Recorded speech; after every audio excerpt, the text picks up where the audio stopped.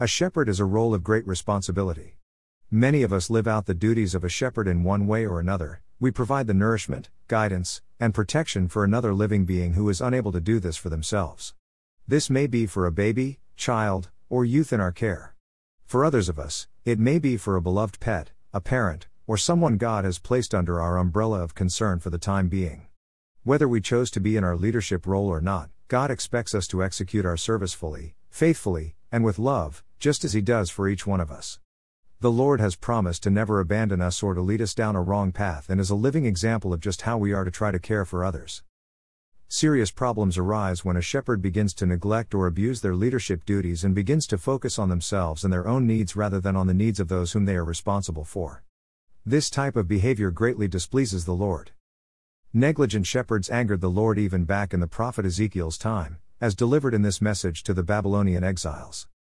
Then this message came to me from the Lord, Son of man, prophesy against the shepherds, the leaders of Israel.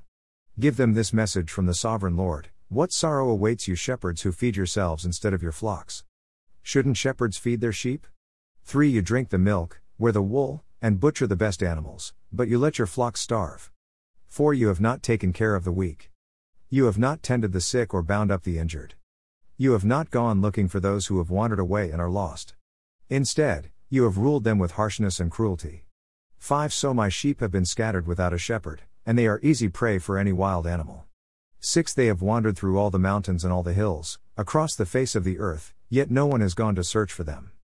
7 Therefore, you shepherds, hear the word of the Lord. 8 As surely as I live, says the sovereign Lord, you abandoned my flock and left them to be attacked by every wild animal. And though you were my shepherds, you didn't search for my sheep when they were lost. You took care of yourselves and left the sheep to starve. 9 Therefore, you shepherds, hear the word of the Lord. 10 This is what the sovereign Lord says: I now consider these shepherds my enemies, and I will hold them responsible for what has happened to my flock. I will take away their right to feed the flock, and I will stop them from feeding themselves. I will rescue my flock from their mouths, the sheep will no longer be their prey. Ezekiel 34 1-10, NLT.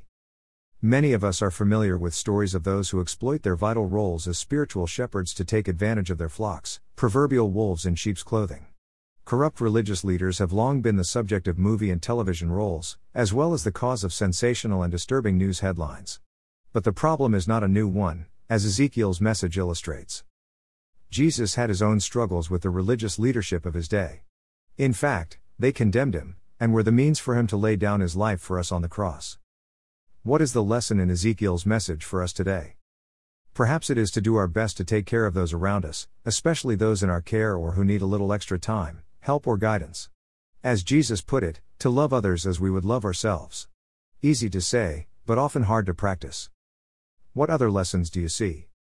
Reflection. Who is God putting on my heart that I need to extend a little extra grace to today? Father God, show me the people, or animals, that you want me to be a shepherd to today. Grant me the grace to extend a little extra patience and long-suffering, and to go out of my way to meet the needs of another in love. In Jesus' name we pray, Amen.